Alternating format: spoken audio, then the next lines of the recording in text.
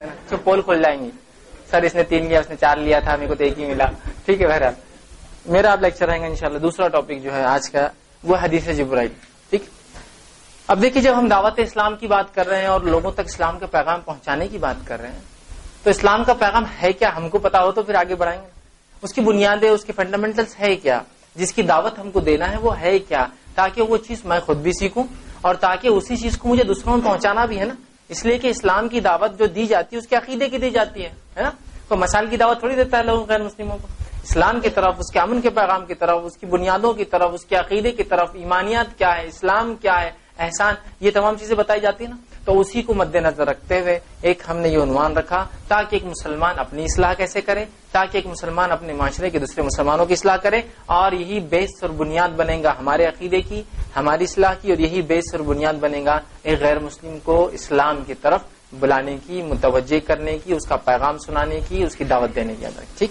تو میں نے یہ حدیث جبرائیل کیوں چنا، اس عنوان کا نام کیوں رکھا گیا؟ اس لیے کہ ایک بہت مشہور اور معروف حدیث ہے، متفق علیہ روایت ہے. عمر ابن خطاب رضی اللہ عنہ حدیث کے راوی ہیں. جس حدیث کو ہم نے بیس بنایا اپنے اس لیکچر کے لیے، وہ حدیث یوں چلتی ہے کہ حدیث کے الفاظ ایسے ہیں کہ ایک مرتبہ صحابہ عمر ابن خطاب رضی اللہ عنہ اور دیگر صحابہ نبی اکرم صلی اللہ علیہ وسلم کے ارد گرد جمع تھے. حلقہ جیسا بناتے لوگ بیٹھتے ہیں اور ایک آدمی کچھ واز کرے دوسرے سنے، اس طرح سے آپ بیٹھے تھے، صحابہ سامنے بیٹھے تھے. اور عمر ابن خطاب رضی اللہ عنہ حدیث کے راوی وہ کہتے ہیں کہ ہم سب بیٹھے تھے اور ایک اجنبی شخص ہم میں مسجد نبوی میں داخل ہوا، اندر آیا، لیکن اس کو کوئی ہم میں سے نہیں پہچانتا تھا. ہم سب صحابہ کے لیے وہ شخص اجنبی تھا. وہ مسجد نبوی میں داخل ہوا اور آ کے اللہ کے رسول صلی اللہ علیہ وسلم 2 زان بیٹھے تھے، سمجھتے نا، گھٹنے موڑ کر، ایسا نماز میں قاعدے میں بیٹھتے. وہ شخص آیا جس کے بال انتہائی کالے تھے، سیاہ، جس کے کپڑے انتہائی سفید تھے، وائٹ، جس کے چہرے پر سفر کی تھکان کے کوئی نشان نہیں تھے، فریش تھا ایک دم. وہ آیا اور سلام کر کے نبی اکرم صلی اللہ علیہ وسلم کے سامنے 2 زان بیٹھ گیا، اکڑو بیٹھا اور اپنے دونوں گھٹنے نبی اکرم صلی اللہ علیہ وسلم کے گھٹنوں سے لگا دیے. اتنے نزدیک بیٹھ گیا، گھٹنوں سے گھٹنے لگ گئے دونوں کے، اور اپنے دونوں ہاتھ لے کر آپ صلی اللہ علیہ وسلم کی مانڈی مبارک پہ رکھ دیا اس نے. صحابہ سب پریشان تھے لیکن کسی نے کچھ نہیں کہا، اس لیے کہ آپ صلی اللہ علیہ وسلم خاموش تھے، صحابہ خاموش تھے. اس کے بعد اس شخص نے ایک سوال کیا اور کہا، اے محمد صلی اللہ علیہ وسلم بتائیے ایمان کیا ہے، ایمان کیا ہے؟ تو آپ صلی اللہ علیہ وسلم نے کہا ایمان یہ ہے کہ آمنت باللہ، تو ایمان اللہ پر، وہ ملائکتی اس کے فرشتوں پر، وہ کتبی اس کی کتابوں پر، وہ رسول اس کے رسولوں پر، والیوم الآخر اور آخرت دن پر، والقدر خیری والشر، اور تقدیر پر کہ اس کا اچھا ہے برا ہونا اللہ کی طرف سے. کتنی باتیں بتائی؟ 6 باتیں. اس شخص نے کہا محمد صلی اللہ علیہ وسلم آپ نے سچ کہا. صحابہ کہتے ہیں بڑا صحابہ کو تعجب ہوا، ایک شخص آتا ہے اجنبی ہے اور آپ صلی اللہ علیہ وسلم سوال کرتا ہے اور یہ بھی کہتا ہے سچ کہا، مطلب جواب بھی دے رہا ہے. بہرحال آپ خاموش تھے سب صحابہ، اس لیے کہ آپ صلی اللہ علیہ وسلم خاموش تھے. اس کے بعد اس شخص نے دوسرا کوشچن آسک کیا کہ اے محمد صلی اللہ علیہ وسلم بتائیے اسلام کیا ہے مجھے. تو آپ نے فرمایا اسلام یہ ہے کہ تو گواہی دے، شہادت دے کہ اللہ کے سوائے کو معبود برحق نہیں اور میں محمد صلی اللہ علیہ وسلم اس کا بندہ اور رسول، اور تو نماز قائم کر، اور تو زکات دے، اور وصوم رمضان کے والحج، اور اللہ کے گھر کا حج کر زندگی میں. تو 5 باتیں بتائی آپ. اس شخص نے کہا آپ نے سچ کہا. صحابہ کو بڑا تعجب ہوا. پھر اس شخص نے تیسرا سوال کیا اور پوچھا کہ قیامت کب آئیں گی؟ آپ صلی اللہ علیہ وسلم نے کہا سوال کرنے والے کو جتنا علم ہے بتانے والے کو اس سے زیادہ علم نہیں. ہاں لیکن میں کچھ تم کو علامتیں بتاتا ہوں، اور آپ نے کچھ علامتیں حدیثیں، طویل حدیثیں بتا دی. اس کے بعد اس شخص نے چوتھا سوال کیا اور کہا احسان کیا ہے مجھے بتائیے، احسان. تو آپ صلی اللہ علیہ وسلم نے کہا انت عبد اللہ کانک ترا، کہ تو اللہ کی عبادت ایسے کر جیسا تو اسے دیکھ رہا ہو. فإن لم تکن ترا، ایسا تو ہو نہیں سکتا. فإنہ یرا، تو جان لے وہ تجھے دیکھ رہا ہے. مطلب ہر کام جب کر تو خالص نیت کر کے کر کہ تیرا رب تجھے اس کام میں دیکھ رہا ہے. پھر اس نے چوتھا سوال کیا، اس کے بعد اٹھ کر چلا گیا. صحابہ بڑے پریشان ہو گئے، کون تھا، اجنبی ہے، آیا نبی اکرم صلی اللہ علیہ وسلم سوالات کیا، آپ سے کہا ہاں سچ ہے غلط ہے، پتہ نہیں، وہ جواب دیا چلا گیا. اور چونکہ یہ ابتدائی مدنی دور تھا اور عمر ابن خطاب رضی اللہ عنہ حدیث کے راوی بڑے سب تشویش میں تھے صحابہ، اس لیے کہ نبی اکرم صلی اللہ علیہ وسلم کی جان کو خطرہ بھی تھا، کیونکہ ابھی منافقین سے خطرہ، مشرکین سے جنگ ہو چکی تھی، تو ظاہر سی بات ہے کوئی بھی ہو سکتا ہے، سب ڈرے ہوئے تھے. آپ صلی اللہ علیہ وسلم نے صحابہ کے چہروں سے بھاپ لیا، بڑے پریشان ہیں سب کے سب. تو آپ صلی اللہ علیہ وسلم نے پوچھا اور سوال کیا اے عمر کیا جانتے ہو وہ کون تھا؟ تو کہا اللہ و رسول عالم، اللہ اس کا رسول جان، ہمیں کیا پتا کون تھا، آپ نے تو بتایا نہیں. تو کہا وہ جبرائیل تھے اور تمہیں تمہارا دین سکھانے آئے تھے. وہ شخص جو آیا تھا وہ فرشتہ تھا اللہ کا جبرائیل. اور کسے؟ تمہیں سے مراد یہاں کون لوگ ہیں؟ صحابہ کو ان کا دین اسلام سکھانے آیا تھا. تو اس حدیث کے اندر دین اسلام ہے، یاد رکھیے. اور یہی درجات ہے اسلام، ایمان، اسلام اور احسان. یہ درجات ہے اسلام کی، یاد رکھیے. یہ درجے ہے اسلام کی. احسان سب سے اونچا درجہ ہے. ٹھیک. تو تین باتیں اہم ہیں. قیامت کب آئیں گی تو یہ حصہ ہی ہوا ایمان کا، ہے نا. لیکن آخرت پر ایمان میں قیامت شامل ہے. لیکن یہ تین باتیں بڑی اہم تھی: ایمان، اسلام، احسان. چلیے تین باتیں. اور ان تین باتوں کے اندر کچھ سب پوائنٹس بتائے ہیں نا جبرائیل علیہ السلام نے. کیا کیا تھے بتائیے. پہلا ایمان کیا تھا؟ 6 چیزیں. کیا کیا تھی؟ جی، اللہ پر. ٹھیک ہے. اس کے بعد اس کے فرشتے، ہے نا، ملائکہ. اس کے بعد وہ کتب ہی، اس کے کتابیں، ہے نا، کتاب. ٹھیک ہے. اس کے بعد کہ رسولوں پر. ٹھیک ہے. اس کے بعد اور آخرت کے دن پر ایمان. ٹھیک ہے. اس کے بعد تقدیر، ہے نا، کہ اس کا برائی اچھا ہونا کس کی طرف سے؟ جو کچھ انسان کو ہوتا ہے وہ کس کی طرف سے؟ اللہ کے. کتنی باتیں ہو گئی؟ 6. دوسرا اسلام. کتنی باتیں تھی؟ 5. پہلا شہادہ. دوسرا صلاح، نماز. تیسرا صوم، روزہ. ہاں. چوتھا زکات. اور 5واں حج. اتنی باتیں بتائی نا. تیسرا سوال تو قیامت سے تھا. اور تیسری چیز کیا بتائی؟ ایمان، اسلام اور احسان. احسان کیا ہے؟ کہ یہ دونوں کام خالص ایسے کیا جائے کہ رب دیکھ رہا ہے. ٹھیک. تو 3 باتیں آئی، ایک میں 6 اور ایک میں 5 چیزوں کے تذکرے، ہے نا. اب یہ ایمان اور اسلام کا کیا تعلق ہے ایک دوسرے سے میں آپ کو سمجھاتا ہوں. ایمان اور اسلام کا ریلیشن کیا ہے ایک دوسرے سے. ایمان اور اسلام کا ریلیشن ایسا ہے، یہ ہو گیا، آپ لکھ لی زیادہ اچھا. بس 6 باتیں اور 5 باتیں، اب یاد ہے سب. لکھ لیجیے جلدی جلدی. ایمان اور اسلام کا ریلیشن بتا رہا ہوں اب میں آپ کو. ایمان اور اسلام کا کیا تعلق ہے ایک دوسرے سے.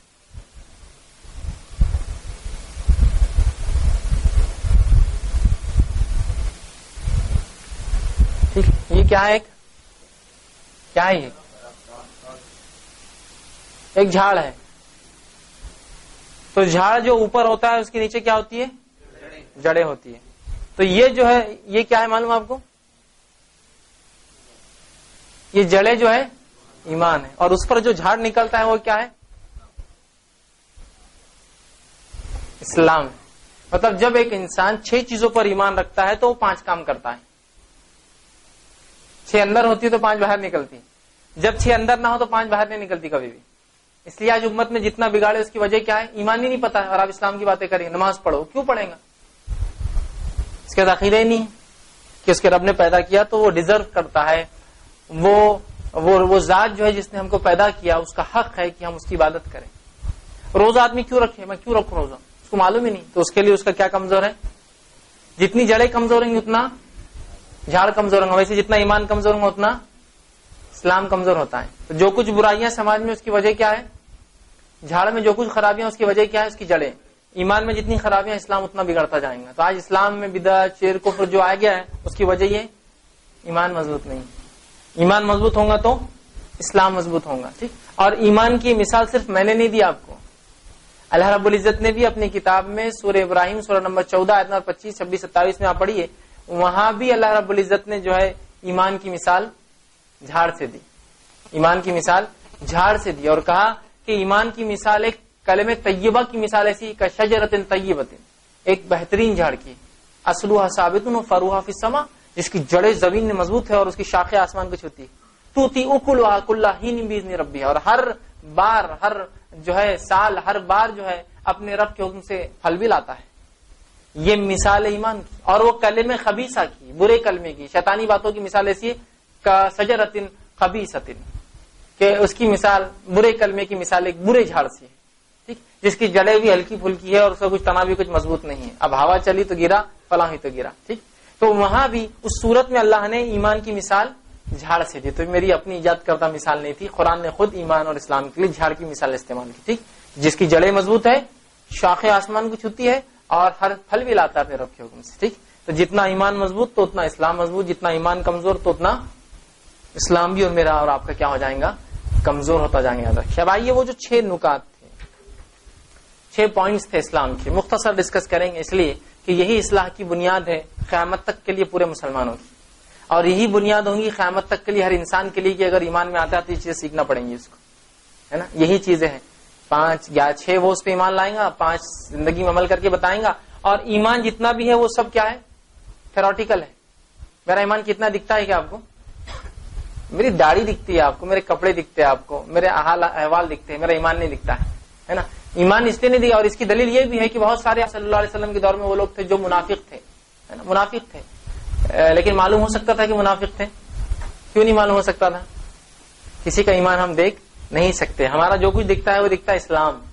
اسلام پہ کتنا عمل کرا پتہ چلتا ہے، ایمان کسی کا نہیں پتہ چلتا چونکہ اس کا تعلق دل سے ہوتا ہے. تو اس ایمان پورا تھیوریٹیکل ہے اور اسلام پورا پریکٹیکل ہے. جیسا ہم ایک تھیوری پڑھتے ہیں اس کے بعد اس پہ تجربہ کرتے ہیں، کیمیا ہو گیا، فزکس ہو گیا، طبیعت ہو گیا، اس میں ہم پریکٹیکلز کرتے ہیں. تو کیا کرتے ہیں کیمسٹری، بایولوجی، فزکس میں پہلے ہم بک میں پڑھتے ہیں اچھا ایسا ایسا ہے، پھر جا کر ہم اس پہ عمل کر کے بتاتے ہیں ہاں جو پڑھا وہ ایسا ہے. تو ویسے ہی ہم ایمان لاتے ہیں، تو ایمان تھیوریٹیکل ہم سیکھتے ہیں، تو پھر اسلام پر عمل شروع کرتے ہیں کہ ہاں یہ ایمان ہے. اس کا نتیجہ یہ کہ ہم ایسے ایسے لوگ رہتے ہیں، یہ کارنامے انجام دیتے ہیں، ٹھیک ہے. تو یہ اس کا نتیجہ ہے. تو ایمان کی 6 باتیں ہیں، 6 باتیں آپ صلی اللہ علیہ وسلم نے اس ایمان کے اندر بتائی ہیں. آئیے مختصر ان باتوں کو دیکھتے ہیں. سب سے پہلا کیا تھا اس کے اندر، آمنت باللہ، ہم ایمان لائے اللہ پر. اللہ پر ایمان کیا ہے، وہ ہمارا خالق ہے، رازق ہے، مالک ہے، رب ہے، دینے والا ہے، زندگی دیتا ہے، موت دیتا ہے، کھلاتا ہے، مارتا ہے، بیماری دیتا ہے، شفا دیتا ہے، ٹھیک. اور انگنت لاتعداد جو اللہ کی اسماء اور حسنہ اور اس کی صفتیں اور اس کے نام ہیں، یہ سب جو اس کے اندر شامل ہے. یاد رکھیں کہ لینے والا، پالنے والا، کھلانے والا، مارنے والا، زندگی دینے والا، اولاد، سب کچھ یاد رکھیں. تو اللہ پر ایمان یہ ہے کہ ہم اس پر ایمان لائے اور اس کے تعلق سے جو عقیدہ ہم کو اللہ کی کتاب اور اس کے رسول صلی اللہ علیہ وسلم نے سکھایا ہے اس عقیدے کو ہم مانیں. ورنہ اکثریت ہم دیکھتے لوگ ہم میں سے کیا کرتے ہیں، شرک کرتے ہیں، اللہ کے ساتھ شریک ٹھہراتے ہیں، یا پھر ایسے ایسے کام کرتے بہرحال جس کو ہم بتا بھی نہیں سکتے. اس کی وجہ کیا ہے، ایمان ان کو پتہ نہیں کیا ہے، بس وہ اسلام لے آئے، ٹھیک ہے. اور یہ دونوں میں فرق ہوتا ہے یاد رکھیے، ایمان اور اسلام میں. تو ہمیں ایمان لانا ہے ویسے ہی جیسا کہ اللہ کی کتاب نہیں بتائی. تو سب سے پہلے ایمان اللہ پر، اور اللہ کے ساتھ کبھی ہم کسی کو شریک نہ کریں، اس لیے کہ جو اللہ کے ساتھ کسی کو شریک کرتا ہے اللہ نے اس کے لیے جنت کو ہمیشہ کے لیے حرام قرار دیا ہے. ایسا گناہ اللہ کبھی معاف نہیں کرتا جو اس حالت میں مر جائے. جیسے سورہ نساء کی آیت نمبر 48 میں اللہ نے فرمایا ان اللہ لا یغفر. کون تھا؟ تو کیوں پوچھیں گے، بس ایسے ہی لفظ، ہاں محمد صلی اللہ علیہ وسلم، ہو گیا. اتنا زیادہ جواب ہے، پھٹ ایک جھٹکے میں دے سکتا ہوں میں جواب. لیکن یہ جواب وہی دے پائیں گا جس کی پوری زندگی اس شخصیت کی زندگی کے مطابق تھی، تو وہی بول پائیں گا، ورنہ منہ بھی نہیں کھلنے والا. بلکہ کچھ لوگوں کو تو بتایا بھی جائیں گا، آپ سے فرماتے خبر میں بتایا جاؤں گا، اور پوچھا جائے گا من حاضر رجل، یہ انسان کون ہے. مومن تو پہچان لیں گا، اور کافر کیا کہیں گا، لوگ کہتے تھے کہ یہ محمد صلی اللہ علیہ وسلم ہے. منافق کہیں گا کہ لوگ کہتے تھے کہ محمد صلی اللہ علیہ وسلم ہے، اور افسوس کریں گے اپنے آپ پر کہ ہم ایمان نہیں لائے ان کے اوپر. ٹھیک ہے، بات سمجھ میں آ رہی؟ تو بڑی اہم بات ہے، یاد رکھیے. تو پوری زندگی رسول کے مطابق ہو، رسول آتا ہے اتباع کے لیے. 5واں آخرت پر ایمان. کیا ہے آخرت پر ایمان؟ کہ اللہ رب العزت نے ہم کو زندگی دی، اس سے پہلے ہم کیا تھے، موت تھے، مرے ہوئے تھے. یہ زندگی دی، یہ زندگی کے بعد کیا ہے، پھر ایک موت ہے، اس موت کے بعد کیا ہے، ہاں زندگی. تو اسلام میں ہر موت کے بعد کیا ہے معلوم آپ کو، زندگی ہے. ہر موت کے بعد خاتمہ نہیں ہے، شروعات ہے. ڈیتھ یہ لائف، شروعات، پھر ڈیتھ، پھر لائف. تو ہر موت زندگی کی علامت ہے، خاتمہ نہیں ہے، سٹارٹ اینڈ نہیں ہے، سٹارٹ ہے. وہ سٹارٹ ہو رہے ہیں، وہ مرے ہوئے تھے، سٹارٹ ہو گیا، پھر مریں گے، پھر سٹارٹ ہو جائیں گے، آخرت کی زندگی جیئیں گے. ٹھیک. تو آخرت پر ایمان یہ ہے کہ اللہ سبحانہ تعالیٰ نے دنیا کو بنایا ہے، وہ اس کو ختم کر دیں گا اور تمام انسان اٹھیں گے، انصاف کا دن ہوگا، ترازو قائم ہوں گے، لوگوں کو اپنے اپنے اعمال کے بدلے ملیں گے. اچھے لوگ اچھے اعمال کے مطابق اور اللہ کے رحم کے بعد جنت میں جائیں گے. برے لوگ اپنے اعمال کے مطابق اور اپنے برے کاموں کی وجہ سے اور اللہ کے رحم نہ کرنے کی وجہ سے کہاں جائیں گے، جہنم میں جلیں گے. آخرت پر ایمان. اور آخری کیا ہے، تقدیر پر ایمان، کس کا اچھا یا برا، والقدر خیری، اچھا اور برا کس کی طرف سے، اللہ کی طرف سے، یاد رکھیے، ٹھیک ہے. دونوں چیزیں جو بھی آپ کے ساتھ ہوتا ہے خیر اور شر، وہ کس کی طرف سے ہوتا ہے، اللہ کی طرف سے ہوتا ہے، یاد رکھیے. لیکن اپنی سستی، کاہلی، غفلت، غلطیوں کو تقدیر پہ مت ڈالیے، ہے نا. جیسے کہ ایک واقعہ ہوا، بہت سے لوگ ہوتے ہیں نا کہ میں نماز کیوں نہیں پڑھتا ہوں، تو وہ نہیں مانو، تقدیر میں نہیں تھا میرے، سمپل. روزے کیوں نہ کیا آپ نے، سمپل، تقدیر میں نہیں تھا میرے. ارے واہ. اچھا زکات کیوں نہیں دیا آپ نے، سمپل، تقدیر میں نہیں تھا میرے. ٹھیک. تو اس آدمی کو کیا کرے، ایک زوردار چماٹا دے دیجیے گال پہ، وہ بولے گا کیوں مارا، تقدیر میں تھا، سمپل. It's so simple. اتنا آسان ہے بولنا، تقدیر میں تھا میرے ہاتھ سے مار کھانا کھا لیا تو نے، بولے گا نہیں تو نے مارا کیوں میرے کو، تقدیر میں تھا بولنا تیرے، بس کھانا کھا لیا تو نے میرے ہاتھ سے، اب کیا ہے. تو تب اس کو سمجھ میں آئے گا ایسا نہیں ہوتا ہے، کوشش اصل ہوتی ہے، کوشش کے بعد سب چیزیں، یاد رکھیے. میں کوشش نہیں کروں گا کچھ کرنے کی، بولوں گا تقدیر میں نہیں چلتا. اور اسی بات کو نبی اکرم صلی اللہ علیہ وسلم حدیث میں یوں فرما کہا، مجھے ڈر ہے کہ میری امت اپنی سستیوں کو، کاہلیوں کو، کوتاہیوں کو کہیں تقدیر پہ ٹرانسفر نہ کرا. تقدیر میں نہیں تھا میرے، میں نے سب کچھ کوشش کی نماز پڑھنے کی، پھر بھی مجھے جماعت نہیں ملی، میری تقدیر تھی. لیکن میں نے کچھ بھی کوشش نہیں کی، چھوڑ گیا، ہاں چھوڑ گیا، کیا تقدیر میں تھا، یہ کوئی بات ہوئی. ایسا تو آپ گھر میں کیا آپ جائیے ایک پھلدار جھاڑ کے نیچے اور منہ کھول کے لیٹ جائیے، دیکھیے تقدیر میں کتنا رزق منہ میں آتا، دیکھو اللہ میں تقدیر میں ہوں گا تو کھانا آ جائے گا. کوشش اس کے بعد تقدیر، محنت اس کے بعد تقدیر، اپنا سب کچھ لگانا پھر تقدیر پہ اعتماد کرنا. ٹھیک ہے. اور ہم میں سے بہت سے لوگ یہ غلط فہمی میں ہوتے ہیں، جو چیز چھپی ہے، تقدیر چھپی ہوئی ہے نا، تو چھپی چیز کو قریدنے کے پیچھے رہتے اور کھلی چیز کو چھوڑ دیتے. قرآن کھلا ہے نا، نماز پڑھو، روزہ رکھو، زکات دو، حج کرو، ایمان لاؤ، کھلی چیز کو چھوڑ کر چھپی نہیں میری تقدیر. جو نہیں دکھ رہا اس کے پیچھے تم پڑے ہو، جو دکھ رہا اس کو چھوڑ رہے ہو. کلیئر ٹیکسٹ کیا ہے، کھلی کتاب کیا ہے، وہ کہہ رہی ہے عمل کرو. چھپی ہوئی بات کیا ہے، مجھے نہیں معلوم کیا ہے میری تقدیر میں. تو چھپی چیز کے پیچھے چکر میں پڑ کے کھلی چیز کو چھوڑ دیتے ہیں، ہے نا. اللہ رب العزت نے اس بات کو سورہ اعلیٰ میں فرمایا، والذی قدر فہدی، ان کی تقدیر لکھی اور ان کو ہدایت دی. ہدایت کیوں دی، جب تقدیر لکھ دی پتا چلا کچھ چیزیں اختیاری ہے، کچھ چیزیں اختیاری نہیں. تقدیر میں کچھ چیزیں اختیاری ہوتی ہے اور کچھ چیزیں غیر اختیاری ہوتی ہے. جیسے کہ میرا لڑکا یا لڑکی ہونا غیر اختیاری، میرا کوئی اختیار نہیں تھا اس میں، میری کوئی چوائس نہیں تھی، اللہ نے مجھ سے نہیں پوچھا ایسا. میرا ان ماں باپ سے پیدا ہونا میری کوئی چوائس تھی نہیں. میرا اس شہر میں پیدا ہونا میری کوئی چوائس تھی نہیں. آپ کا اس ماں باپ سے اس شہر میں آپ کی کوئی چوائس تھی نہیں. اس کا امریکہ اور کسی کا افریقہ میں اس کی چوائس تھی نہیں. تو یہ تقدیر کے وہ حصے جو میرے اور آپ کی کنٹرول میں نہیں. ہاں کچھ چیزوں کا اختیار اللہ نے دیا. ہاتھ اٹھاؤ، نیچے کرو، اب پوچھا جائے گا اس کے بارے میں. تم اٹھا سکتے ہو، رکھ سکتے تھے نا، کیا کیا استعمال. لڑکا لڑکی کا پوچھیں گے نہیں، اس لیے کہ میرے اختیار میں نہیں تھا. جو اختیار کے باہر ہے اس کی پوچھ نہیں، جو اختیار میں پوچھیں گے. کہ اللہ نے نبی بھیجے، ہدایت بھیجی، کتابیں بھیجی، کیوں؟ اگر تقدیر ہوتی ہے تو اللہ تقدیر لکھ دیتا. تقدیر لکھنے کے بعد وہیں عالم ارواح میں فیصلہ کرتا، جنتی کو جنت، جہنمی کو جہنم دیتا. تو لوگ کیا پوچھتے اللہ سے؟ پوچھتا آدمی جہنم والا، اس کو جنت کیوں نہیں، مجھے جہنم کیوں نہیں؟ تو اللہ نے کہا ٹھیک ہے، دنیا میں جاؤ، آزمائے، بات ڈالوں گا پھر تم کو، اس لیے کہ مجھے پتا ہے تم کیا کرنے والے ہو، لیکن تم کو یہ اختیار دے رہا ہوں کہ دیکھ لو تم کیا کرتے ہیں. سمجھ رہے ہیں بات کو؟ تو یہ اس چیز کو سمجھیے کہ اپنی کوتاہیوں کو، کاہلیوں کو تقدیر میں مت ڈالیے. سب کچھ کوشش کر دیجیے، آؤٹ پٹ دے دیجیے، اس کے بعد ریزلٹ اللہ کے ہاتھ میں. سب کچھ آؤٹ پٹ دے دیجیے. یہ نہیں کہ کچھ نہیں کر کے نہیں تقدیر میں ہوگا تو فجر ہو جائیں گے، تقدیر میں ہوگا تو روزہ ہو جائیں گے، تقدیر میں ہوگا تو حج ہو جائیں گے. نہیں، کوششیں کرنا پڑتی ہیں ان سب چیزوں میں. آپ صلی اللہ علیہ وسلم یہ تھوڑی کہا کہ جنگ بدر تقدیر میں ہوگا، جیت جائیں گے، کیا کرنا، محنت آرام سے جائیں گے، ایک آدھ مقام پہ پڑاؤ ڈالیں گے، سو جائیں گے، دیکھیں گے کیا ہوتا. جس کو کامیابی ہے ملنا مل جائیں گے، جس کا نہیں، پوری کوشش اس کے بعد دعا، پوری کوشش اس کے بعد سب چیزیں اللہ پر چھوڑ. ٹھیک. تو یہ تھا ایمانیات. اسلام کیا ہے؟ 5 چیزیں. ٹھیک. 5 چیزیں کیا کیا ہے؟ پہلا شہادت. شہادت کیا ہے؟ کہ گواہی دینا کہ اللہ کے سوا کو معبود برحق نہیں اور محمد صلی اللہ علیہ وسلم کی بندے اور رسول ہے. ٹھیک ہے. بہت سمپل، وہی جو ایمانیت کا پہلا اور دوسرا حصہ میں نے لیا. دوسرا اس کا ارکان کیا ہے؟ صلاح، نماز. ٹھیک. نماز کتنے وقت ہے؟ غور سے سوچ کے بولیے. پھر غور سے 5 ہی ہے نا فرض؟ نہیں 4 ہے، نہیں میرے تو 3 ہی ہے، نہیں ہمارے ایریا میں تو صرف 2 ہی ہے، ہم کو تو 1 ہی ملی، ہم کو تو ہفتے واری ملی ہوئی خالی، جمعے کے جمعہ باقی ہو سکتا ہوں یہ فرض. کتنی؟ ہر روز میں 5 مرتبہ نمازیں ہم پر فرض ہے، اور ان کے اوقات پر ایک ساتھ 5 نہیں پڑھ سکتا میں رات میں، ہے نا. ان کے اوقات پہ، اس لیے اقیم الصلاۃ کا لفظ آتا ہے، نماز قائم کرنے کا لفظ آتا ہے، صرف پڑھنے کا نہیں آتا ہے. قائم بولے تو اس کے وقت پر، تو اس کے وقت پر 5 وقت کی نمازیں مختلف تعداد کی جو رکعتیں جن میں ہوتی ہے، اور مختلف طریقے، کوئی 2 ہے، کوئی 3 ہے، کوئی 4 ہے رکعتیں، اس کے اعتبار سے ہم پڑھتے ہیں، جو کہ نبی اکرم صلی اللہ علیہ وسلم جیسے بتایا ویسے ہم نماز پڑھتے ہیں. تو 5 وقت کی نماز ہر دن میں فرض ہے. ٹھیک. ہر دن میں فرض ہے. لیکن جو نمازیں مشہور اور معروف ہیں ہمارے پاس وہ کون کون سی ہے؟ 3 نمازیں. ایک 8 کی جمعہ تو کیسا نہیں پڑھیں گے, جمعہ تو پڑھنا ہی پڑتا ہے نا. ایک 8 کی. تیسری کھان مر گیا تو نماز جنازہ تو پڑھنا پڑتی ہے. اور تیسری 360 کی ہے نا.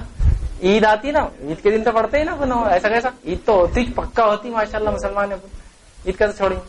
تو کیا واقعی میں 3 نمازیں ہمارے لیے کہ کوئی مر گیا تو پڑھ لے, 8 دن کو 8 دن جمعہ چلے جائے. اور ایک اور عیدین میں سے بھی وہ ایک عید تو پکی ہوتی ہے اپنے رمضان کی. بقرعید ذرا سستی وستی قربانی یہ وہ ذرا ہو جاتا. یا کچھ لوگ بقرعید پڑھتے رمضان نہیں پڑھتے, رات میں بزنس فل, صبح سو جاتا ہے گھر جا کے, تو عید کی نماز نہیں پڑھتا, تو وہ بھی نہیں ہوتی بیچاروں کی. بہرحال تو نمازیں ہر دن میں 5 وقت نمازیں ہیں.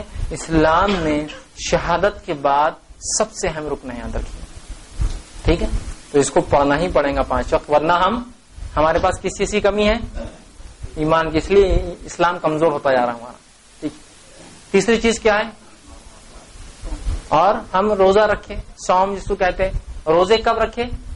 رمضان کے 1 مہینے کے روزے ہم پر فرض ہے.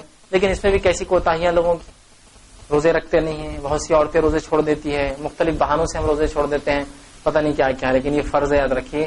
اور وہ بھی سال میں ایک بار, اور وہ بھی 29 یا 30 دن کے ہوتے, بہت مشکل ہے نا. 29 دن ہوں گے یا 30 دن ہوں گے, تو کیا اتنے روزے بھی انسان میں باہر جاتے ہیں؟ کیونکہ اس کی صحت اور اس کے لیے فائدے مند چیزیں, یاد رکھیے. ٹھیک. اور اس کے بعد زکات. زکات کیا ہے؟ اللہ نے جو مال دیا ہے جس میں سے آپ سیونگ کرتے, بچا لیتے, اگر وہ سیونگ نصاب کے لیول جو اس کا پیمانہ اس تک پہنچ جاتی ہے, تو اس لیول جب پہنچنے کے بعد اگر سال بھر وہ چیز بچی رہتی ہے تو 2.5% اس میں سے نکال کر کیش میں سے, اب یہ غلے کا الگ ہے اور جانوروں کا الگ ہوتا ہے, یاد رکھیے. ہم تفصیلات میں چونکہ اکثر لوگ کیش میں دیتے ہیں اس لیے کیش کی بات کر رہا ہوں. 2.5% اس میں سے نکال کر آپ کو کیا کرنا پڑے گا؟ زکات دینا پڑے گی, تاکہ آپ کا مال محفوظ رہے. ٹھیک. اور 5ویں چیز کیا ہے؟ حج. کہ اللہ نے اگر مال دیا ہے تو زندگی میں 1 مرتبہ اللہ کی گھر کی ضرور ہم کیا کریں؟ زیارت کریں, یاد رکھیے. تو یہ ہے اسلام کے 5 ارکان. ٹھیک. لیکن ایک بات یاد رکھ لیجئے, یہ 5 فرائض ہے, سمجھتے نا, فرض. یہ فرائض کو کوئی دوسرا عمل ساکت نہیں کر سکتا, بدل نہیں کر سکتا, چینج نہیں کر سکتا, الٹرنیٹ نہیں دے سکتا, کچھ نہیں کر سکتا, سوائے اس کے کہ 2 چیزیں تو دائمی فرض ہے. ایک توحید, شہادت اور نماز. کھڑے رہ کر نہیں آتا تو بیٹھ کر, بیٹھ کر نہیں آتا تو لیٹ کر, لیٹ کر نہیں آتا تو اشاروں سے نہیں آتا, اور اتنے بھی لاغیر ہے کہ ہاتھ پر سب چلے گئے, شل ہو گئے, پیرالائز ہو گئے, تو ذہن میں پڑیں گے آدمی. مطلب جب تک شعور ہے نماز کو معافی نہیں کسی بھی حال. تو یہ 2 فرائض. باقی کے 3 کنڈیشنل ہیں. صحت ہے تو روزہ ہے, نہیں تو معاف ہے. پیسے ہے تو زکات ہے, نہیں تو معاف ہے. مال ہے تو حج ہے, نہیں ہے تو معاف ہے. تو کنڈیشنل. لیکن 2 انکنڈیشنل سب مسلمانوں پر لاگو ہے. انکنڈیشنلی جب تک کہ وہ زندہ ہے اور شعور میں. بے ہوش ہو گیا تو بھی معاف ہے, اور مر گیا تو کوئی مسئلہ ہی نہیں. بہرحال اس کو سب چیزیں ختم ہو گئی, زندگی میں عمل کرنا ہے. ٹھیک. تو یہ 2 انکنڈیشنل, 3 کنڈیشنل چیزیں. ٹھیک. تو ہمیں ان چیزوں کے بارے میں علم حاصل کرنا ہے. یہ چیزیں کیسی پوری ہوتی جاننا پڑے گا, اور اس کو جیسے نبی اکرم صلی اللہ علیہ وسلم بتایا ویسے اس پہ عمل کرنا ہوگا. ورنہ یاد رکھیے, اس دنیا میں پکڑے اور آخرت میں پکڑے. بہت سے لوگ زکات چراتے ہیں, بچاتے نہیں, زکات بچتی نہیں, چوری ہوتی اس کی, زکات چرا لیتے. اس لیے کہ دنیا میں ہر چیز چرانے کی عادت ہوگی ہم کو.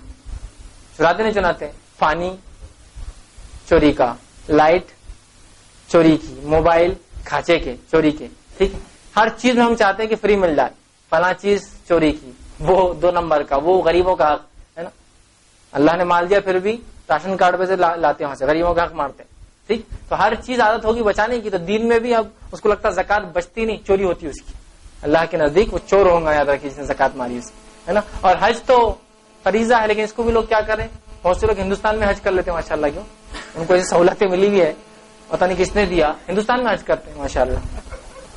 ایسا ہو سکتا ہے؟ اللہ کے رسول صلی اللہ علیہ وسلم عمرے کی نیت سے نکلے, حدیبیہ کے مقام پہ آپ کو روک دیا گیا, کہا کہ اندر نہیں آ سکتے آپ. 1500 صحابہ تھے, کہا ہم ہتھیار لے کے نہیں آئے, ہم جنگ کے ارادے سے نہیں آئے. تب بھی لیکن مشرکین نے کہا اندر نہیں آ سکتے. ایک صلح ہوئی کہ یہ سال تو واپس جانا پڑے گا, کسی بھی حال میں اندر نہیں آنے دیں گے آپ. اگلے سال آنا عمرے کی نیت سے, اور جب اگلے سال آؤں گے تو ہتھیار نہیں لائیں گے, اور لمیٹڈ لوگوں کو ہم آنے دیں گے. اگر ہم میں سے کوئی آدمی ایمان لا کے تمہارے پاس تم واپس دوں گے, تمہارا آدمی کو ہمارے پاس آئے تو چاہے تو دیں گے, نہیں چاہے تو نہیں دیں گے. مطلب ون سائڈ پوری ٹریٹی تھی. آپ سب نے کہا امن کے لیے آپ نے وہ معاہدہ بھی سائن کر لیا. صحابہ نے کہا آپ کیوں دستخط کرتے, کیوں معاہدہ کرتے ایسا جس میں ظلم ہے کہ ہم ان کا آدمی ہمارے پاس آیا تو ہم دے دینا اور ہمارا آدمی وہاں گیا تو نہیں دیں گے, یہ کون سا ہو؟ تو آپ نے کہا کہ نہیں, ابھی امن چاہیے, ہم کو شانتی چاہیے, امن چاہیے, ابھی ہم اس کے لیے کچھ بھی کریں گے. آپ نے سائن کیا. بہت سے صحابہ ناراض تھے, بہت سے صحابہ, حتیٰ کہ مشرکین نے یہ بھی کہا کہ یہ جو لفظ ہے محمد رسول اللہ کی طرف سے, ابو سفیان قریش کا لیڈر تھا, ابو سفیان کے نام, تو کہا یہ محمد رسول اللہ اگر ہم تم کو مان لیتے تو جھگڑا ہی کیا تھا, کہا اس کو مٹاؤ, محمد بن عبداللہ کی طرف سے قریش کی جانب. تو آپ صلی اللہ علیہ وسلم نے کہا ٹھیک ہے مٹا دو. اس حد تک بھی آپ سامنے ہو گیا کہ مٹا دو محمد رسول اللہ. علی بن ابی طالب نے وہ جو ہے خط لکھا تھا, وہ صلح لکھی تھی. حضرت علی نے کہا میں تو نہیں لکھ سکتا, آپ کو کٹ کرنا آپ کٹ کے, جو لکھا جا چکا تھا وہ, کہا میں تو نہیں کٹ کر سکتا, آپ کو کٹ کرنا آپ کٹ. آپ نے کہاں لکھا مجھے بتاؤ. پھر آپ کو بتایا گا یہاں آپ نے قلم لیا, آپ کو پڑھنا نہیں آتا تھا, آپ جہاں بتایا کہ وہاں آپ نے کٹ مارا, ٹھیک ہے, محمد بن عبداللہ کی طرف سے قریش کے نام. تو ون سائڈ پوری ٹریٹی سائن کی. تو تب رسول اللہ نے نہیں کہا کہ چلو واپس مدینہ آپ ادھر ہی حج کر لیں گے اپنا, اور ہندوستانیوں کا یہی ہو جاتا. تعجب کی بات ہے نا کہ رسول موجود اور وہ حج نہیں کر سکا مدینے میں جا کر, اس کو حج کے لیے اگلے سال انتظار کر کے جانا پڑا, اور ہندوستان میں حج کرے. تعجب کی بات ہے. تو یہ فرائض جیسے بتائے گئے, جس طریقے سے بتائے گئے اسی ڈھنگ سے کرنا ہے تبھی ہوں گا. آپ نے فرمایا نماز ویسی پڑھو جیسا مجھے پڑھتا ہو دیکھتے ہو. دوسری بات نے فرمایا حج ویسے کرو جیسا مجھے کرتا ہوا دیکھتے ہو. حج تاکید کس چیز کی؟ تو ہمیں چاہیے ہر چیز میں ہم نبی اکرم صلی اللہ علیہ وسلم کو نمونہ اور اپنا آئیڈیل بنا. ٹھیک ہے, تو یہ تھے 6 باتیں ایمان کی اور 5 باتیں اسلام کی. اور تیسرا سوال تو بڑا آسان تھا, کیا تھا؟ احسان کیا ہے؟ تیسرا تو بہرحال قیامت, لیکن وہ آ گیا اس کے اندر. احسان کیا ہے؟ کہ ہم اللہ کی بات ایسے کہ جیسے اللہ کو دیکھ رہے. کوئی دیکھ سکتا اللہ کو نہیں. فَإِلَّمْ تَكُنْ تَرَى, جب تم اس کو نہیں دیکھ سکتے ہو تو کیا کرو؟ فَإِنَّهُ يَرَى, ہاں ادھر سے وہ دیکھ رہا ہے. مطلب میں اگر اپنے باس کو نہیں دیکھ سکتا تو کیا ہوا, باس تو دیکھتا ہے نا ہر بار. تو وہ سوچ کر انسان کیا کرے, ہر کام کو نیت کو خالص سمجھتے ہیں نا, صاف. خالص کسی کو کہتے ہیں جو پاک ہو, ملاوٹ سے بری ہو, ہے نا. خالص دودھ, خالص دہی, خالص گھی, مطلب کچھ ملاوٹ نہیں. تو خالص نیتوں میں کوئی ملاوٹ نہ کہ یہ دیکھ لے وہ نام ہو جائیں گا, اس سے یہ فائدہ ہوگا, نہیں, خالص اللہ کے لیے. اور آپ صلی اللہ علیہ وسلم نے ایک روایت میں فرمایا, صحیح مسلم کی حدیث ہے, ایک شخص نکلا, اللہ نے اس کی آزمائش کے لیے فرشتہ بھیج دیا, اور فرشتہ راستے میں کھڑا ہو گیا. وہ شخص جانے لگا تو اس فرشتے نے کہا تم کہاں جا رہے ہو؟ تو کہا میں فلاں میرے بھائی سے ملنے جا رہا ہوں. تو کہا کیوں؟ تو کہا اللہ کے لیے, بس میرا بھائی ہے, اچھا محبت ہے مجھے اس سے, اللہ کے لیے کام کر رہا ہوں. تو کہا کوئی ادھار ہے دینا واپس؟ تو کہا نہیں. کہا کوئی احسان ہے جو چکانے جا رہے ہیں؟ احسان ہوتے نا کبھی چکانے انسان جاتا, کہا نہیں. کہا کوئی غرض دنیا بھی؟ تو کہا نہیں. تو اس فرشتے کو اللہ نے کہا کہ اس کو بشارت دو جنت کی اور اس کی مغفرت کی, اس لیے کہ اس نے خالص نیت کر کے اپنے دوسرے مومن بھائی سے ملنے کا اندازہ لگا, صرف خالص نیت کر کے ملاقات کرنا بھی مغفرت کا باعث ہے. تو وہ خالص تھا. تو ہر نماز, روزہ, زکوٰۃ, حج, صدقات, نوافل, ذکر, اذکار, اجتماع, سب کام ریا سے پاک ہو, خالص ہو. کس کے لیے؟ اللہ. ہاں اس کے علاوہ بہت سے فائدے اللہ دے دیتا ہے, وہ ایک الگ چیز ہے, لیکن اس کے لیے کام کیے نہیں جاتے ہیں. وہ دے دیتا ہے, اللہ کا اپنا پارٹ ہے, وہ جس کو چاہے دے دیتا ہے. ٹھیک ہے, اس کام کے لیے کیے نہیں جاتے ہیں. تو یہ چند باتیں تھی, ایمان, اسلام, احسان. اب اگر کسی مسلمان کی اصلاح کرنا ہو تو کہاں سے شروع کریں گے؟ ایک بیچارہ غریب ہمارا بھائی ہے, کوئی اس کے گھر میں مر گیا تو آپ کو لا کے چنے بانٹ رہے ہو, اور چنے کھائیے شیخ, چنے کھائیے. تو آپ کیا کریں؟ استغفر اللہ, چنے لا, بھاگ یہاں سے, کون سکھایا تیرے کو, کیسے بدعتی اور مشرک آ جاتے ہیں فلاں, ایسا کریں گے آپ اس کو؟ نہیں. وہ بیچارہ کے پاس عقیدہ نہیں ہے کہ مرنے کے بعد کیا کرا, اس کو لگتا ہے چنے بانٹنے سے میت کو ثواب پہنچتا ہے. تو اس کو سمجھائیے ایسا کیوں کیا. وہ بولے گا میرے کو کسی نے بتایا ثواب ملتا ہے. تو کیا میں نہ بتا دوں تم کو ثواب کس چیز سے ملتا ہے؟ رائٹ چیز بتائیے اس کو, پھر ہکالیے مت اس کو, تو اس کی اصلاح ہوگی. اس لیے کہ اس کا عقیدہ برابر نہیں تھا, اس لیے بیچارہ چنے بانٹ رہا. بتائیے نا صحیح چیز معلوم ہے کیوں بیچارہ کرے گا, پھر کرے, اس کی چوائس. اس لیے کہ حسن بصری رحمہ اللہ کہتے ہیں کہ ایک دائی جو ہوتا ہے, ایک مبلغ جو ہوتا ہے, جو اسلام کی طرف بلاتا ہے, اگر کوئی اس کی بات سن لیتا ہے تو اللہ کا شکر ادا کرتا ہے, نہ سنتا ہے تو خاموشی سے نکل جاتا ہے وہاں سے. جھگڑا تھوڑی کرنا ہے, اچھا نہیں ٹھیک جا رہا ہوں, میرا کام تھا بتانا, کام ہو گیا میرا فنش, آپ کی ذمہ داری, مانو نہ مانو. تو کوئی اس کی بات قبول کرتا ہے تو اللہ کا شکر ادا کرتا ہے, اور نہ کرے تو نکل جاتا ہے, میرا کام تھا بتانا, ہو گیا. ٹھیک ہے, تو عقیدے پہ اصلاح, پھر اسلام کی اصلاح ایمان بننے کے بعد, اور پھر اپنے اعمال کو احسان کے درجے تک لے جانا کہ ہر کام میں ریا, ملاوٹ, شک, شبہ, دکھاوا سب سے نکال کر پیور کر دینا اپنے ہر کام کو. تو اللہ سبحانہ تعالیٰ ایسا خالص ایک کام بھی ہو جائے اللہ کو پسند آ جاتا ہے. مغفرت کے لیے انسان کے کافی ہوتا ہے, لیکن کون سا پسند آئیں گے ہمیں معلوم نہیں ہے. میں تو بولیں گے ہاں بھائی ایک کام بھی کافی ہے تو میں ایک کر کے خاموش بیٹھ جاؤں. اللہ والا زندگی بھر کرتے رہیے, پتہ نہیں اللہ کون سا پسند آ جائے. تو یہ تھا مختصر سا حدیث جبرائیل. یہ بات میں نے اس لیے رکھی کہ جبرائیل علیہ السلام نے یہاں آپ سے فرمایا کہ ہمیں ہمارا دین سکھانے آئے تھے, تو دس ریلیجن, یہ اسلام تھا جو میں نے آپ کے سامنے بہت مختصر انداز میں بہرا رکھنے کی کوشش کی. انشاءاللہ اپنی بات کو میں ہی ختم کرتا ہوں. اگر کوئی سوال ہو اس عنوان کے تعلق سے تو آپ پوچھ لیں. اس کے بعد ہم نیکسٹ اپنے ٹاپک کی طرف جائیں گے, اسلام کس کے لیے. کوئی اگر سوال ہو, کوشچن ہو, کوئی بات نہ سمجھو, خواتین اوپر سے لکھ دے, سوال بھیج دے. مسئلے مسائل مجھ سے نہ پوچھیں, مسئلے مسائل انشاءاللہ آپ کبھی بھی مجھ سے پوچھ سکتے ہیں فون کے ذریعے یا اس میں آ کے. ابھی دعوتی نقطۂ نظر سے کوئی بات, کوئی کوشچن ہو, وہ آپ کے ذہن میں, آپ اس کو پہلے پوچھ لیں. جی مردوں میں سے ہو تو اٹھ کر پوچھ لیں, خواتین لکھ کر بھیج دے فوراً. جی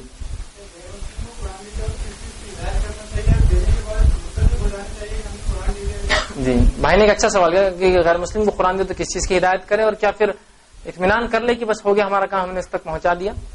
دیکھیے سب سے پہلی چیز تو غیر مسلم کو قرآن دیا جا سکتا ہے, اس میں کوئی دو رائے نہیں ہے. میں مثالیں اور دلائل دے سکتا ہوں. نبی اکرم صلی اللہ علیہ وسلم نے خسرو کو خط لکھا, نبی اکرم صلی اللہ علیہ وسلم نے خیسر کو خط لکھا, جن دونوں میں آئے تھے. یاد رکھیں اس زمانے میں قرآن کمپلیٹ تو بنا ہوا تھا نہیں بک فارم میں, اور نہ ہی ممکن تھا, اس لیے کہ چمڑوں پہ لکھا جاتا تھا. اتنی چھوٹی چھوٹی کتاب قرآن ایسا نہیں آتا تھا, یاد رکھیں. تو آپ نے جتنا ہو سکتا تھا ایک خط پہ لکھ کر بھیجا. خیسر نے جب اس خط کو پڑھا, چوما, اس کی شورا نے کہا کہ ایمان مت لاؤ, اس خط کو اس نے اپنے اندر ڈال لیا. نجاشی کے پاس خط بھیجا, دیکھا, چوما اور دل میں رکھ لیا, ایمان لایا, چھپا لیا اپنے ایمان کو, ہے نا, چھپا کے رکھ دیا. ٹھیک کہ تو اس کی کونسل نے بھی اس کو ایمان سے انکار کر کہا مت ایمان لاؤ. خیسر نے مان لیا, نجاشی نے ان کی بات نہیں مانا, اپنے حد تک ایمان لے آیا. اس کے بعد خسرو کے پاس بھیجا. خسرو کہاں کا بادشاہ تھا؟ ایران کا. خسرو نے کیا کیا, تم عرب بکری چرانے والے, ہم کو سمجھائیں گے ایمان اور کیا ہے. اس نے اس خط کو کیا کیا, پھاڑ کر پھینکا اور پیروں میں کچل دیا. اس نے آیتیں تھی اس پہ لکھی ہوئی, اسے پھاڑ دیا. تو اس سے کیا دلیل ملی ہم کو؟ آپ نے خیسر کو بھی بھیجا, نجاشی کو بھیجا, سکندریہ میں جو ان کا جو ہے گورنر تھا اس کو بھیجا, بحرین کے گورنر کو بھیجا, اسی طرح خسرو کو بھیجا. کسی نے تعظیم کیا, کسی نے ایمان لایا, کسی نے چاک کیا, پھاڑ کر پھینک دیا. تو اصل چیز ہے پہنچانا. دوسری چیز کہ قرآن میں اگر عربی آیتیں ہو تو کیا کریں؟ تو دیکھیے عربی قرآن میں موجود ہونے سے کوئی فرق نہیں پڑتا غیر مسلم کی حد تک. حالانکہ ہم ترجمہ ہی دے اس لیے کہ اس کو عربی کوئی فائدہ نہیں, لیکن عربی بھی اگر ہو تو کوئی حرج نہیں. اس لیے کہ وہ ہمارے شریعت کا تابع نہیں ہے نا. آپ ایک سمجھ لیجئے, ایک کسی ایک کیمپ میں گئے یا پولیس کیمپ میں گئے, بہت سی جگہ جانا ہوتا ہے, وہاں ایک سائرن بجتا, ایک ٹائم آتا ہے سب کھڑے ہو جاتے ہیں. لیکن ایک اگر سویلین ہے, اس کو پتا نہیں, وہ یوں ہی چل رہا ہے, تو کوئی اس کو پکڑ کے مارتا نہیں کہ تو سمجھا نہیں کہ ہم سب کھڑے تھے, تو بھی کھڑے ہو جانا. بولیں گے مجھے معلوم نہیں تھا ایسا کوئی رول ہے کہ یہاں سائرن جب بجتا ہے تو ایک ٹائم آتا ہے سب کھڑے رہیں. مجھے نالج نہیں تھا, اور سب بولیں گے بری ہے. لیکن اگر پولیس والا غلطی کرے تو پنشیبل ہے, اس لیے کہ یہ تو ٹھیک نہیں ہے نا, اس کو معلوم تھا رول ہے. تو غیر مسلم کے پاس اس کتاب کی چونکہ وہ تابع شریعت نہیں ہے تو اس پہ اصول لاگو نہیں ہے شریعت کی, وہ اس کو ہاتھ لگا سکتا, پڑھ سکتا. تیسری چیز قرآن کی حرمت کیا اور بے حرمتی کیا, وہ تھوڑا سا آپ سمجھ لیں, تھوڑا سمجھ لیں تو فائدہ ہوگا. پہلی چیز تو یہ کہ غیر مسلم جن اقوام کو ہم قرآن دیں گے تو ان کے پاس قرآن کی حرمت کیا اور نہیں کیا ہے وہ سمجھ لیں. جیسا کہ ایک میں مثال دوں گا, ایک بہت بڑا فساد ہوا تھا قرآن کے دینے پر, اور مجھے اچھے سے یاد ہے 6 اس میں لوگ مارے گئے تھے اس فساد میں. فساد کی وجہ کیا تھی بتاتا ہوں, اور اسی وجہ سے لوگ بولتے فساد کرانا ہے کہ قرآن دے کر. ہوا یوں کہ غیر مسلم کو کسی مسلمان نے قرآن دیا, اس قرآن کو لیا, اور غیر مسلم قوموں میں جب کسی کی تعظیم کرتے ہیں نا, ریسپیکٹ کرتے ہیں, تقدس رکھتے ہیں, تو جس کا تقدس رکھتے ہیں اس پہ گلال ڈالتے ہیں. گلال, ایسا آپ کچھ خوشی ہوئی تو گلال, ہولی ہوئی تو گلال, شادی ہوئی تو گلال, کچھ بھی خوشی تو گلال ڈالتے ہیں چہرے پر, مانگ میں سندور میں گلال بھرتے ہیں. ٹھیک, تو ان کے پاس گلال رسپیکٹ کی علامت ہے, تقدس عزت کی علامت ہے, اور آؤٹ آف رسپیکٹ وہ پھول بھی ڈالتے ہیں, پھول, پتیاں, عزت ہے, عزت ہے. ہوا یوں کہ کسی نے ایک غیر مسلم کو قرآن دیا, اس غیر مسلم نے اس قرآن کو گھر لے گیا, اس کو پھول کا ہار ڈالا اور گلال ڈالا. اس کو کیوں ڈالا؟ قرآن کو ہندو بنا رہا تھا, عزت, اللہ کی کتاب ہے, قرآن ہے, دیویہ گرنتھ ہے, مسلمانوں کا گرنتھ ہے, تو وہ جیسے اپنے مذہب کی چیزوں کا تقدس کرتے ہیں, اس تقدس میں اس نے قرآن پہ گلال ڈالا, جیسا گائے پہ ڈالتے ہیں, انسان پہ ڈالتے ہیں, بڑے بڑے لوگوں پہ ڈالتے ہیں. اس نے عزت کے طور پر اس پہ گلال ڈالا, اللہ کی کتاب سمجھ کر, اور پھول برسائے اس پر تعظیم کے لیے. تعظیم میں ہوتا ہے لوگ پھول ڈالتے ہیں, بہت سے انسان خبروں پہ پھول ڈالتے ہیں, اجازت نہیں پہ بھی ڈالتے ہیں, بہرحال تعظیم. تو اس نے بھی ڈالا، او اللہ کی کتاب کو ہندو بنا دیا، یہ کر دیا وہ کر دیا، فساد۔ ارے میرے بھائی سمجھو تو صحیح، اس قوم کے پاس اس کتاب کی اس تقدس کیا ہے، اس کے پاس یہ بہت بڑا تقدس ہے کہ اللہ کے کلام کا کہ جو ہے اس کو گلال ڈالا جائے، اس سے پھول ڈالا جائے، ٹھیک۔ تو ایک ناسمجھی نے پورا فتنہ کھڑا کر دیا ادھر کی۔ تو اس چیز کو سمجھیے آپ۔ تو آپ قرآن دے سکتے ہیں، اس کو وضو کی شرط نہیں ہے اس آدمی کو، وہ چونکہ شریعت کا تابع نہیں تو کوئی احکامات اس پہ لاگو نہیں ہے، اور زیادہ تر کوشش کرے کہ ترجمہ دے، تو انشاءاللہ کوئی ایشو اور کوئی اس میں مسئلہ ہی نہیں قرآن دینے کے اندر، ٹھیک۔ دوسرا حصہ کیا تھا آپ کے سوال کا؟ دینے کے بعد کیا ہم بری ہے؟ تو دیکھیے اگر آپ نے قرآن دے دیا تو آپ اسے پوچھتے رہیے پڑھا کیا، کچھ سمجھا کیا، کچھ نہیں سمجھا کیا، کچھ میں سمجھاؤں کیا، کوئی چیز کی ضرورت ہے کیا، کچھ ایکسپلینیشن چاہیے کیا، اس لیے کہ قرآن تو ہے لیکن اس کی گائیڈنس جو ہوتی ہے، اس کو ایکسپلینیشن جو حدیث میں ہوتا ہے، تو کوئی بھی ایسی بات تم کو نہ سمجھے تو آپ لکھ لو، مجھے پوچھتے رہو اور آپ سمجھاتے رہیے اس کو۔ تو اگر آپ قرآن دے کر بھی سمجھتے ہیں مطمئن تو آپ ہو سکتے ہیں، اس لیے کہ اللہ کا کلام پہنچا دیا، ہدایت حاصل کرنا نہیں کرنا اس کے ہاتھ میں، لیکن آپ فالو اپس لیتے رہے، فیڈ بیکس پوچھتے رہے کہ کیا لگا، کیسے لگا، کیا ہوا۔ کسی نے ایک سوال کیا،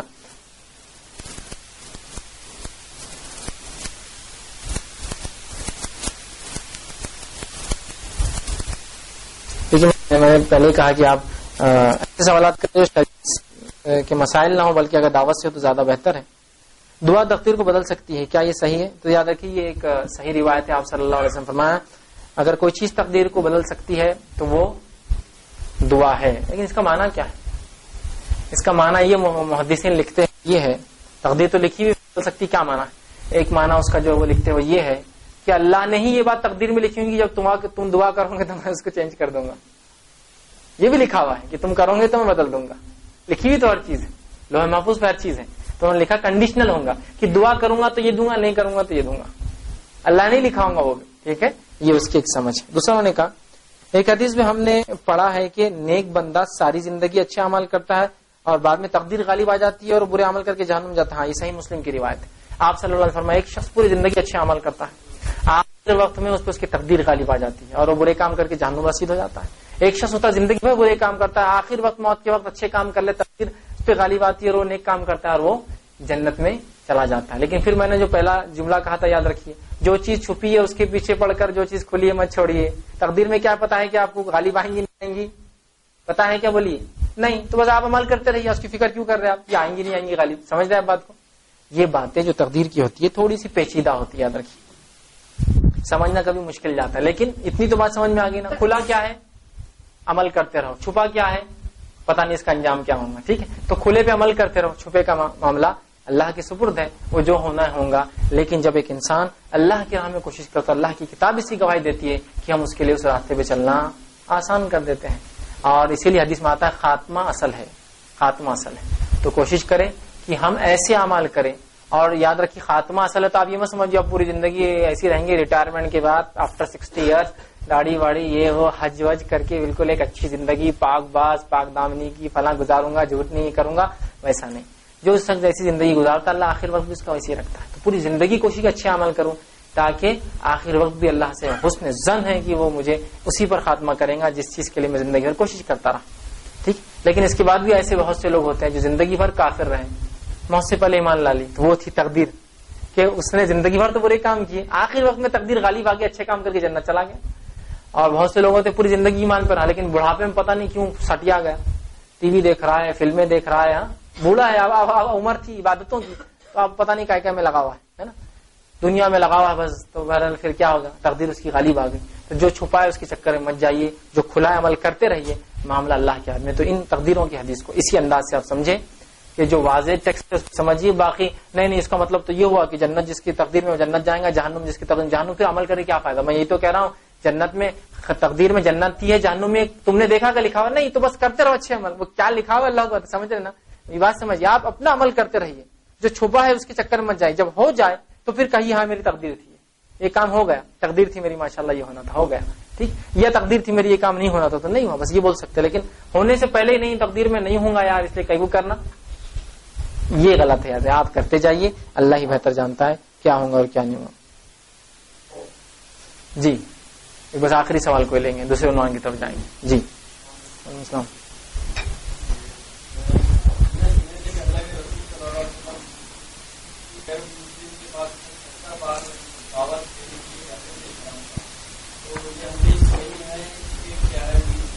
جی میں نے ایک سوال کیا کہ ایک روایت آتی ہے کہ آپ سے کسی کے پاس 70 بار گئے، تو یاد رکھیے سیرت کا ایک واقعہ ہے جو کہ آپ کو جو ہے خالد بن ولید رضی اللہ عنہ کی سیرت میں ملے گا. دیکھیے سیرت کے واقعے تھوڑے سے حدیث کے مقابلے مختلف ہوتے ہیں اور ان کی سند کی جانچ اس طریقے سے نہیں ہوتی کڑی جس طرح سے حدیثوں کی ہوتی ہے. یاد رکھیے تو کبھی بھی سیرت کی جب روایت آئے تو بولنا پڑتا ہے کہ یہ سیرت کا واقعہ ہے، سیرت کا. اس کا مطلب اس کی روایتیں اس مضبوطی سے نہیں جانچی جاتی جیسے حدیثوں کی ہوتی ہے. لیکن مان بھی سکتے اور نہیں بھی مان سکتے، کوئی حدیث میں کوئی عقیدہ اور مسائل نہیں آتے، جنرل بات ہے. تو اس میں آتا ہے کہ خالد بن ولید کہتے کہ اگر میرے پاس 72ویں بار آپ صلی اللہ علیہ وسلم نہیں آتے، 72nd ٹائم، تو شاید میں آج ایمان میں نہیں ہوتا.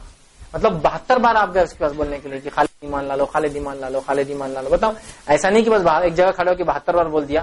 مختلف وقت میں گزر ہو رہا، ارے خالد کیا بات ہے سمجھ لو. مختلف وقت میں ملاقات ہو رہی، ارے خالد کہاں ہے ذرا سمجھو میری بات کو. مختلف اوقات میں آپ ان کو دعوت اسلام دیتے رہے. یاد رکھیں اس لیے کہ کوئی بھی اچھا انسان آپ صلی اللہ علیہ وسلم نے کہا کہ اسلام سے دور نہیں رہ سکتا ہے نا.